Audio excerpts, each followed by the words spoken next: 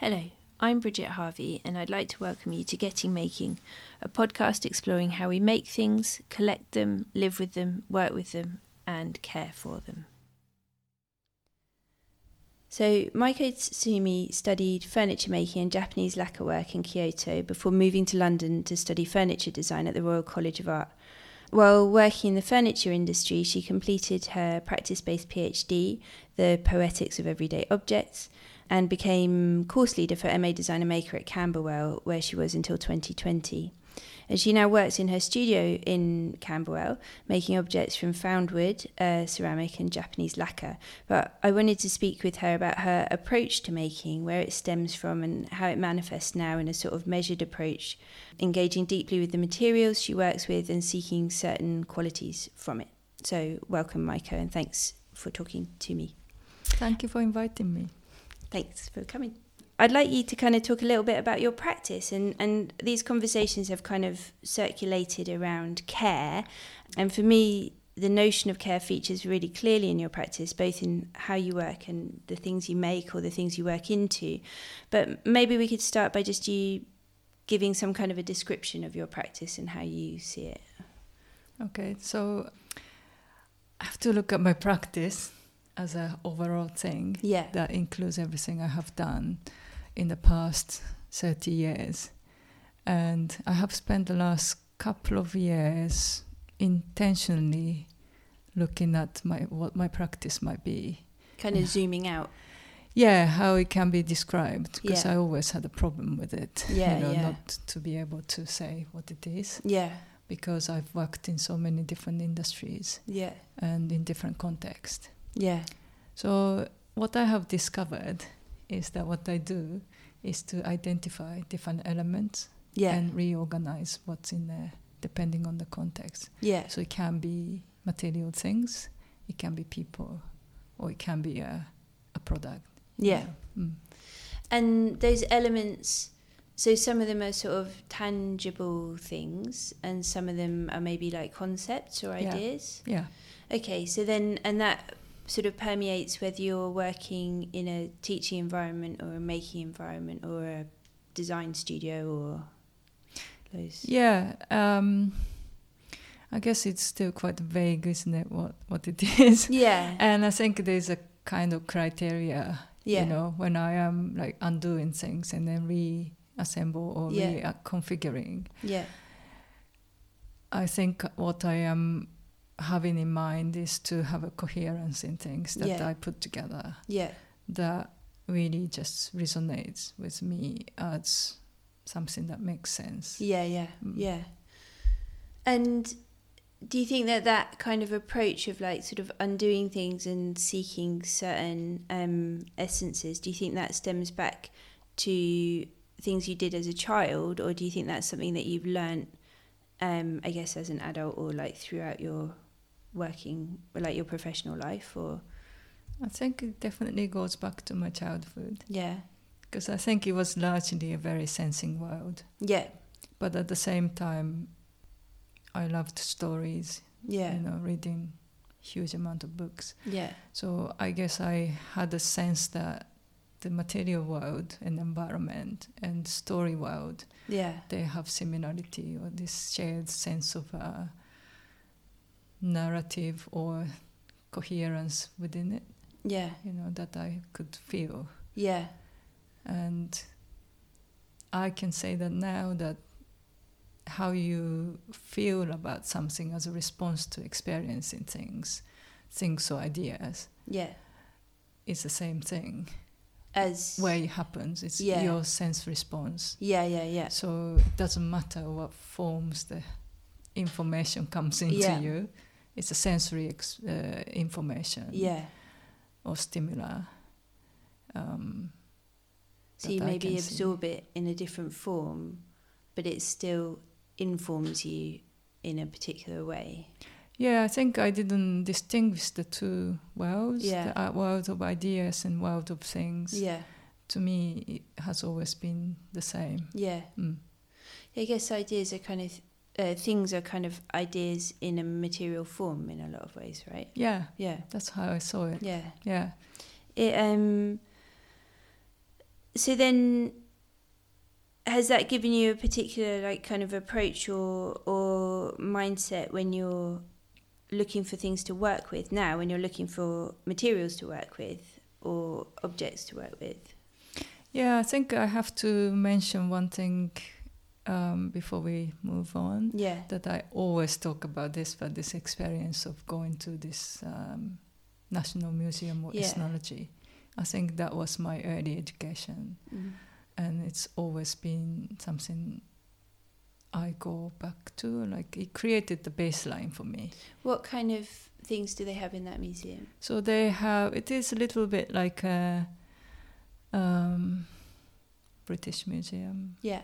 Or like Museum of Mankind. Yeah. So they had a huge collection of artifacts, tools and ritualistic objects. Mm. But at the same time, they had a huge collection of videos that shows how these things are made. Yeah. And what people did with these things. Mm. So for me, it created like a full circle, of kind of brought the objects things to life. Making sense. Yeah. But also, without watching those videos, objects themselves to me looked like they made sense. Yes. Because they were very, I think the closest word is beautiful. Yeah. But not in always a conventional way. That they spoke to me really quite clearly as their presence.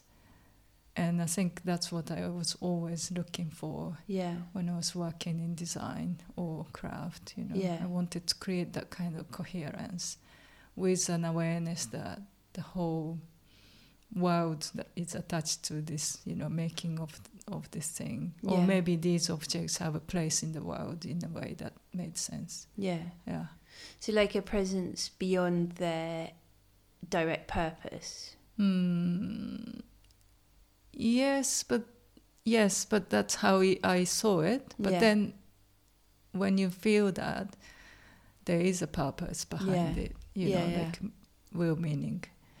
So I could, I guess, sense the connection between the two. Yeah. Yeah. Yeah, nice. Yeah. So I guess then that explains a bit what I was kind of asking, like how you developed that, the approach that you have now and your sort of sensibility towards the materials or the objects that you work with.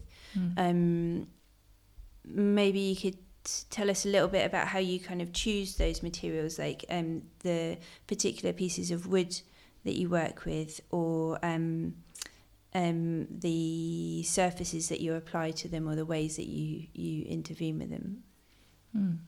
I think these ones I don't have much kind of thinking applied, and I think my sense of making choices and decisions have developed as I was teaching, or working with others. Not just teaching, actually, like helping others develop their ideas. Yeah, and that is a lot of postgraduate teaching, is more helping people develop but ideas, even right? before, when I was working in the design studio. Oh yeah, okay.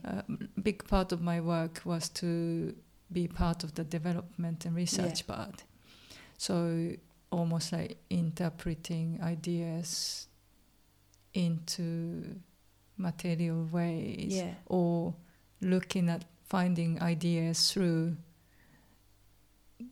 like existing problem solving, manifested in material forms. So like going both ways. Yeah. So unraveling. Yes. And I think because I was doing that before I started teaching, I was doing the same with the students if I look back on it now. So like looking at the elements and patterns and finding what are the core bits that you want to carry on to the next stage. And then I applied, I guess, to that way of working to what I do more consciously. And that's a more recent thing. Like taking it into your own studio practice. Yeah. And how do you think that works? Or can you tell us a bit about how that works in your in your studio now. So that one is maybe more about consciously becoming more open and receptive. Yeah. So the job is done almost without me. Yeah. And this you're just the body that it kind of comes through, as in. Yeah, I think because I've done quite a bit of research on creativity. Yeah. And I know that a lot of research really says in writing this state of openness and receptivity is the key to let creativity to flourish, and to come in. And I think that's what I do. And when it actually happens, I just get ideas and sort of almost like instructions. Yeah. I can envision what something can become. Yeah. When I see a thing with its own possibilities. Yeah. And if my mind is really busy, I can't see it. Yeah. So do you have ways of like sort of stilling or quietening your mind in order to let those kind of thoughts come through, or those emotions come through to do your work? Yeah, so I just have to really pay attention to my own state of being. I meditate, and that seemed to help. Yeah. And because you know what it feels like when you are in tune, and you can kind of quickly guide yourself to be in that state. Yeah. And that's what I have been doing in the last few years, really. Yeah. Do you think there's a way that those objects communicate that outwards once you've finished working with them? Mm-hmm.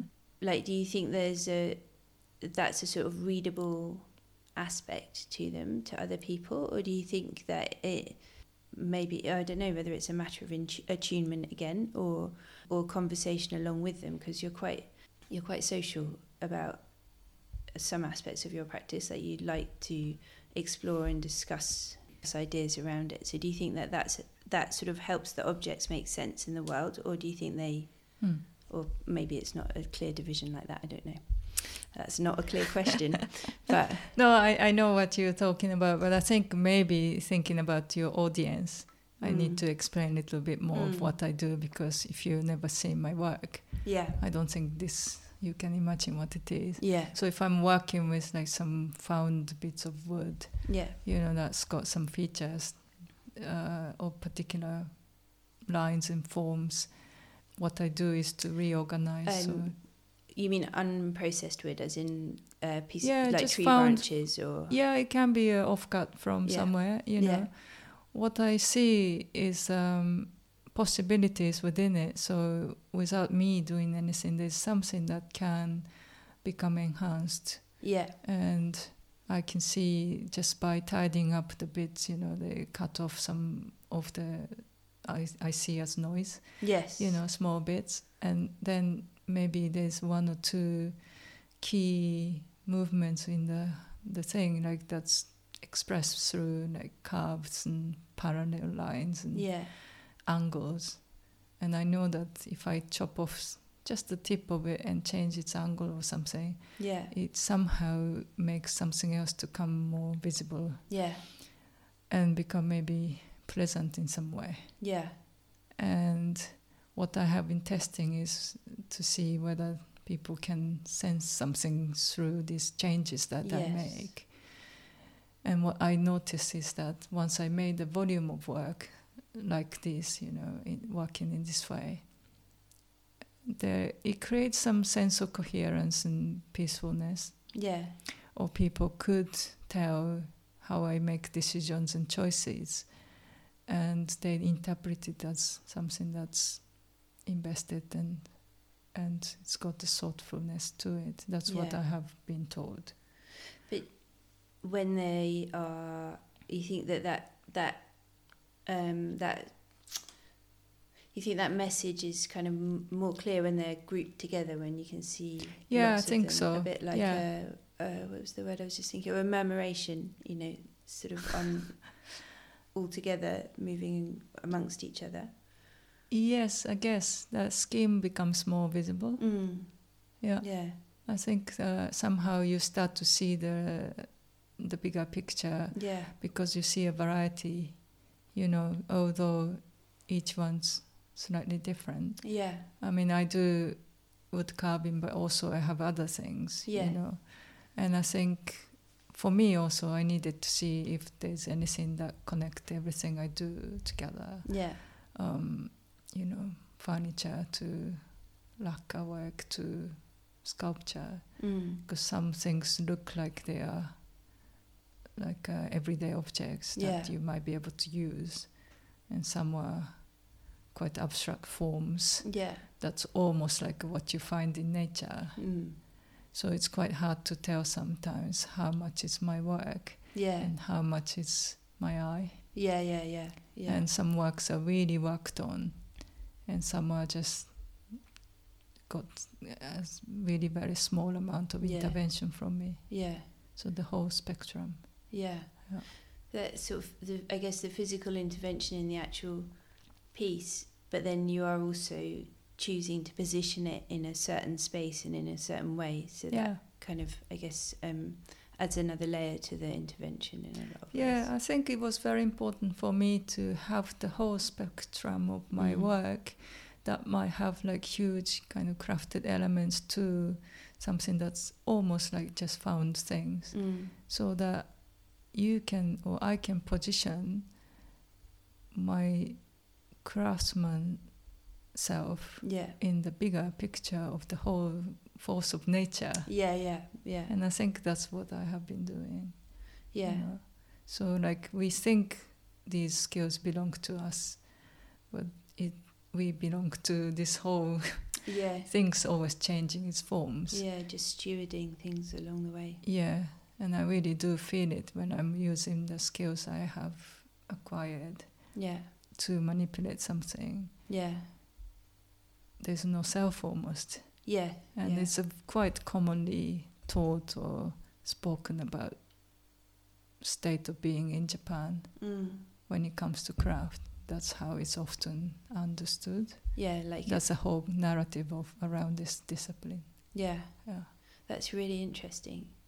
And where do you think then your repair work fits in that? Because you're sometimes commissioned to repair, obviously, things made by other people that the owners want repaired in the particular way that you can repair them. Like, how does your sort of ethos or sensibility feature in that? Because again, it's almost somewhere where you can almost not exist, like let the kind of work flow through. But then there's also a particular approach that you take to it, an aesthetic that you bring to your mending work. You mean kintsugi? Well, but you're not necessarily using gold all the time, are you? No. So, but I mean, you know, kintsugi as practice. Yeah. It doesn't mean using gold all the time, so it's fine to call it kintsugi. Okay. Yeah. And because it's, I'd rather not to call it repair. Yeah. Okay.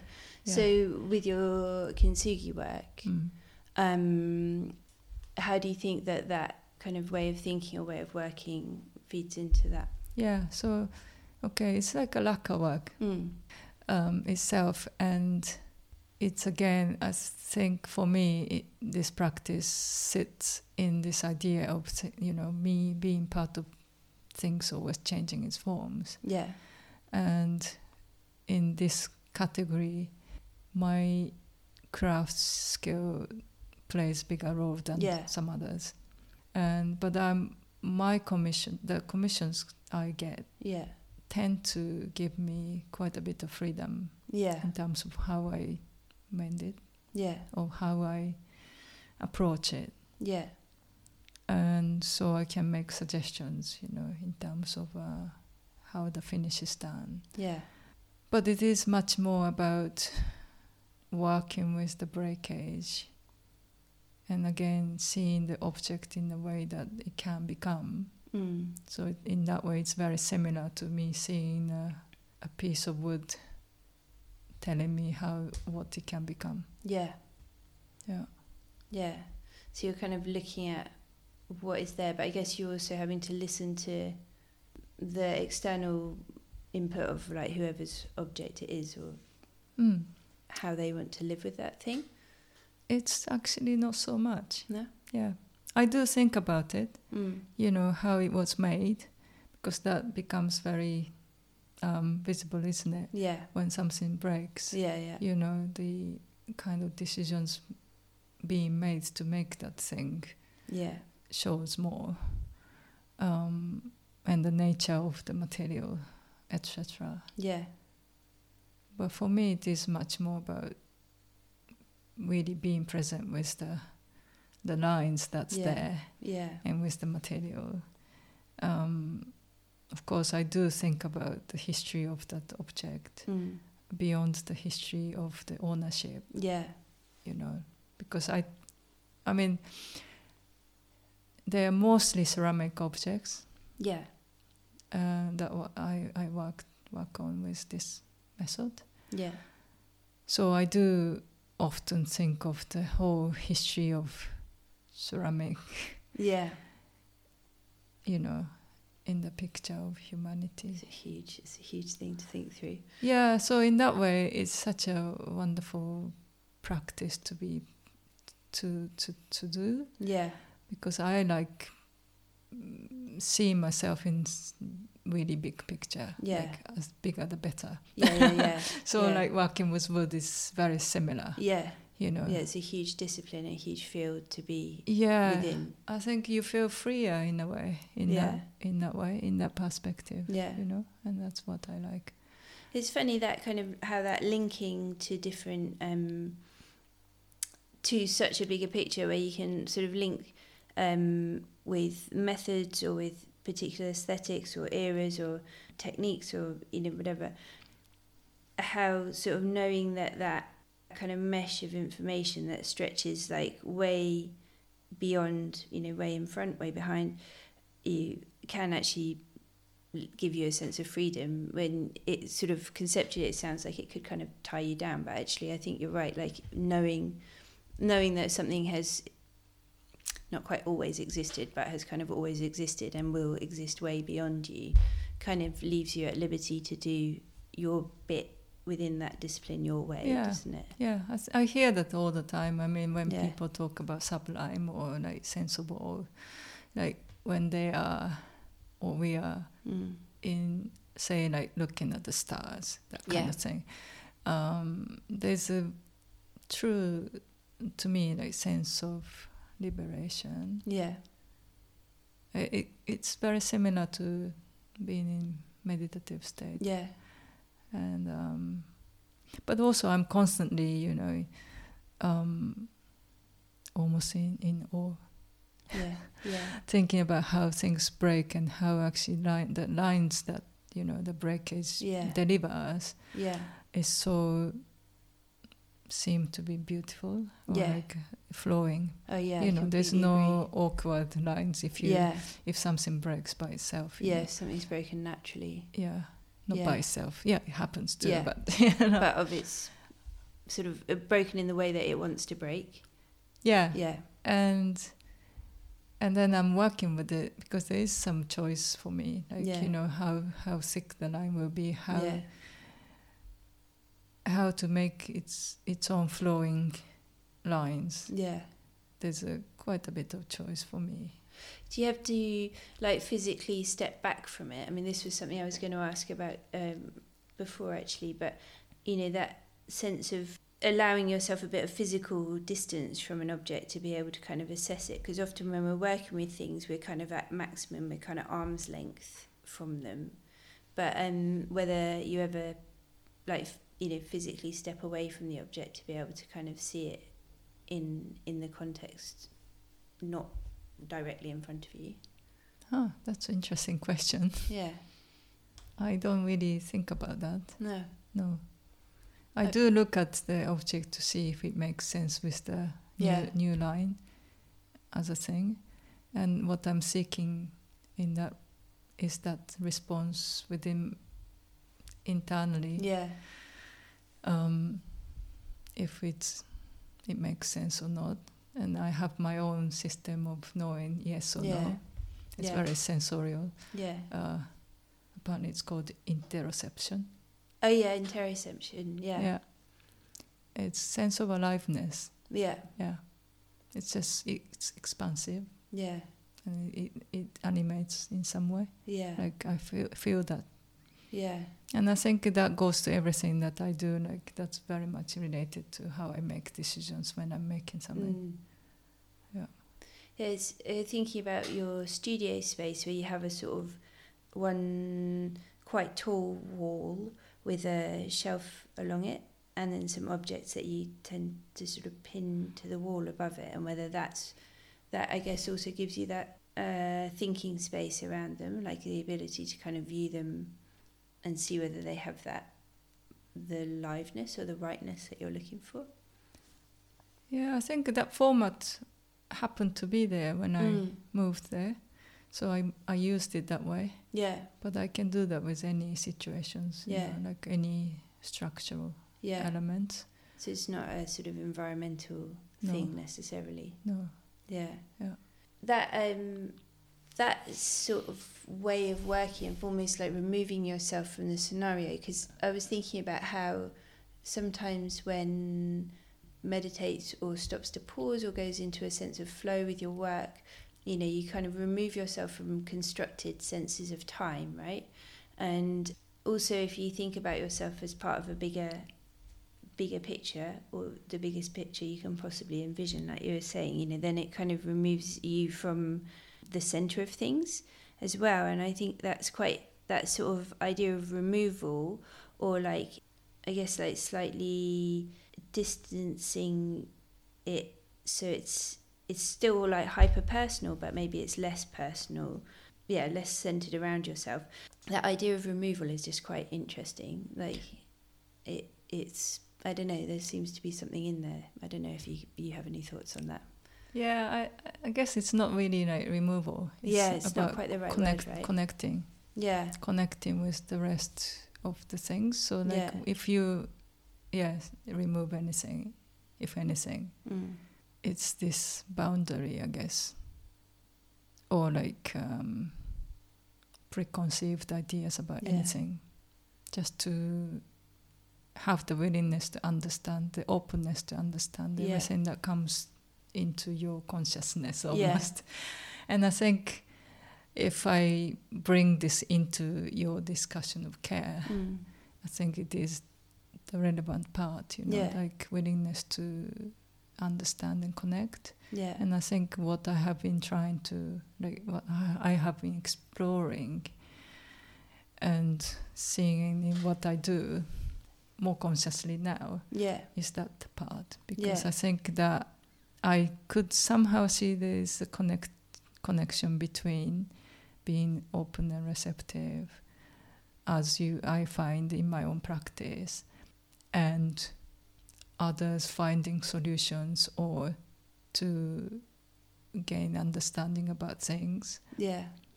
And my question towards the end of my teaching career, I mean I haven't finished, but was how I can bring that into that, you know. So I wanted to understand it better as a practitioner. Did you, I mean, I guess it's an ongoing question really, right? Like it's almost unanswerable. There's so many answers that could bring that in. My question is, how can I stay searching for this, looking for, I mean like answer itself is not really an important part, you know, to want to understand it, you know, how can I share this process of moving towards it, and to invite others to be on board. And I think there's something really powerful about being in this journey. And I think it's really important, you know, for us to have this, at least the awareness to be open is to understanding, or to be willing, you know. And I think that's something that goes towards anything, yourself or to others. It definitely seems to be something that needs to be cultivated. Absolutely, and that's what I felt like it's needed in education, for sure, from early on. Sometimes, because we live in quite a fragmented world in a lot of ways, you know, and your attention is, the ability to pay attention is quite often under attack by a multitude of things. And I think working out ways of almost like protecting that openness as well, and protecting that ability to focus and to involve yourself with objects and with making and with the bigger picture of those things. I think it can be quite difficult for a lot of people. I think there's a lot of like noise around. Yeah, and I think that's why I'm just thinking about how my upbringing gave me that sense of discerning, you know, what's constructed and what's there. Maybe there are a few other things that really helped me. Yeah. I learned to play piano when I was very young. Yeah. And I was asked to like separate out different sound. Oh yeah, okay. So that's one thing, you know, you realize music is like collection of different notes that you can actually separate out. So I had the game I made myself, you know, when I listen to music, I hear different instruments separately, kind of thing. But also I was in theater, you know, and that again, like we read the story and then we create different elements of the story using different senses. So like we had different groups like dealing with language, movement and sound, and then rotating around. Yeah. So I think that really helped me to understand, you know, like everything is small components. Yeah. And you can group them in different ways to experience something different. Yeah. And making things is very similar to that. Yeah. It calls for your attention in that way. Yeah. So that's why it's the most accessible thing small children or anyone can do. But I think it needs to be consciously delivered. Yeah. In this way, that how that would help people cultivate this sense of being able to discern, you know, what is actually just there as it is, and what is actually projected or consciously grouped with a particular narrative. Yeah. So that part I felt like is missing when I was teaching. Yeah. We can definitely build more resources for that. Yeah. And do you think that, just because you mentioned language, do you think that there are ways of expressing that through words, or do you think it has to be communicated in different, it has to be communicated more experientially than that? I think a combination would be really helpful, because I have been doing research on language, as you know. Yeah. My last curatorial project was about language, because I was always interested in this, how language guides you, how you organize the information you perceive. How language can be used to guide you as well. How language can be used to guide you as well. Yeah, exactly. So having experienced, you know, two very distinctly different systems of language, and now having learned a few more, how much as markers, you know, like language to conceptualize your experience is so different. Yeah. Then I also realized that in making or designing, we do use different kind of system of marking or conceptualizing ideas, or conceptualizing set of actions or pattern of behaviors. Yeah. So I think it's best to combine the two together, and also to understand that in our acting, sensing world, there are very many things that we use almost like language. Yeah. So I think trying to heavily rely on, say, textual language is limiting, as well as just trying to do the other side, the other way. Yeah. So again, that was something I felt like we could explore much more to combine the two together. But with an understanding that if you say language, there are so many different approaches, you know, because I would say Japanese language is not so made for structuring your ideas. Yeah. But it's better with expressing senses. Yeah. So it's much more aligned with the way of interacting with the world through senses. Yeah. But then, say, English will give you much more of structures, you know, of the ideas. Maybe it makes it a little more line-like. Yeah. So it doesn't quite capture a holistic way of understanding something that's constantly moving. Yeah. You know, I think Japanese language, I felt like it gives you a bit more freedom of relational elements. As they are still alive. Yeah. But then it's quite hard to, you know, use it to analyze things or, you know, rationalize. Yeah. So, yeah. Yeah. So maybe like combining, I don't know, it's another sense of being like open, isn't it? Like open to different ways of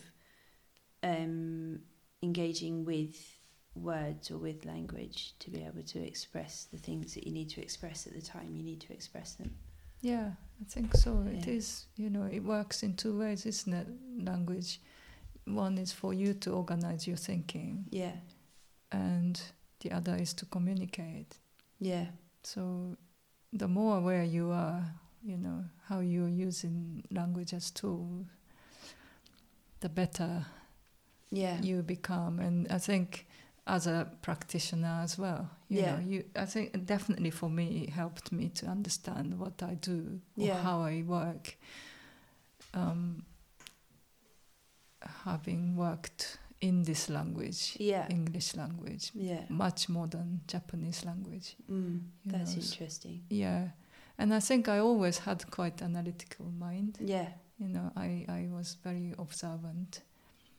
So I quite like using this language to organize my thinking.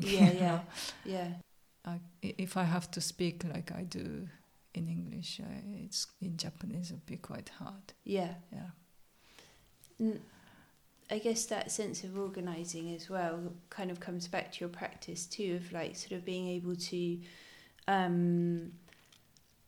organise approaches and practices and thoughts, and then also being able to shuffle them and reorganise them and reorder them, you know, and whether that's sort of materially or whether it's like you were saying, like in a curatorial approach or in writing or discussing work or pedagogically as well, like sort of that.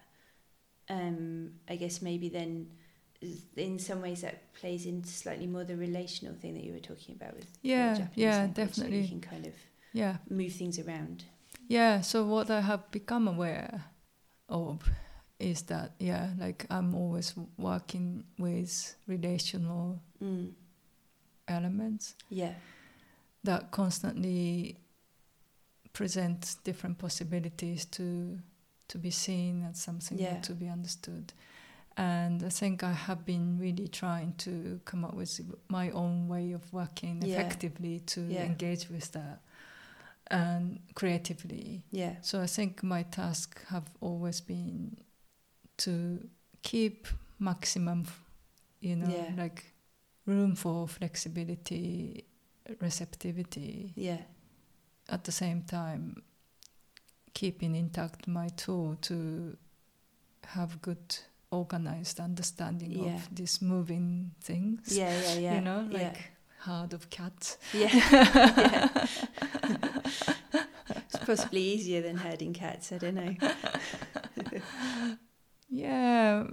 It's I find it really satisfying, you know, once I become much more aware of this is what I'm doing. It comes back to almost like this sense of satisfaction you get when you're making something. Yeah. And something that you find really just as making sense. Yeah. solving problems. Yeah. That sort of just joy. Yeah, yeah. Kind of caring to find the answers and being open to more than one answer. Yeah. Yeah. Yeah, and also just really being aware that to be in this journey, or in the process of trying to find a solution, itself is what it is that you are doing as most important thing. Yeah. Because being in the design world, I discovered that there's always infinite number of solutions for a problem. And the whole point really is to understand the problem through trying to find the solution. Yeah. That's why there's so many chairs in the world, right? Yeah. But then we can use that, way of seeing things in many different things. So I think I have learned quite a lot from my early research into design thinking. Yeah. As well as creative thinking, which is bigger than that, but they are very much in my practice combined together, and it really fulfill a good purpose of me just generally trying to understand things. It gives you the ability to sort of zoom in and zoom out on things, doesn't it? If you can understand how design thinking works, or how thinking about a particular practice works, and then you can zoom into what you're doing specifically, and then zoom out to what you do on a in the whole umbrella of your practice, and you can kind of I think so. I really feel like letting my sensing self take the driving seat sometimes, but also knowing when to change the mode to more structured way to see things. It's almost like having a lot of different kinds of frames to, look at things. So then you start to see something you didn't see before. Glasses that you get at the opticians, where they slot the different lenses in and out. Yeah, so I think those two parts really works, hand in hand in my practice, and I think that's something I have been consciously developing. That was really interesting, and thank you very much for sharing your thoughts on that. Thanks, Bridget. Really enjoyed it. Good, me too.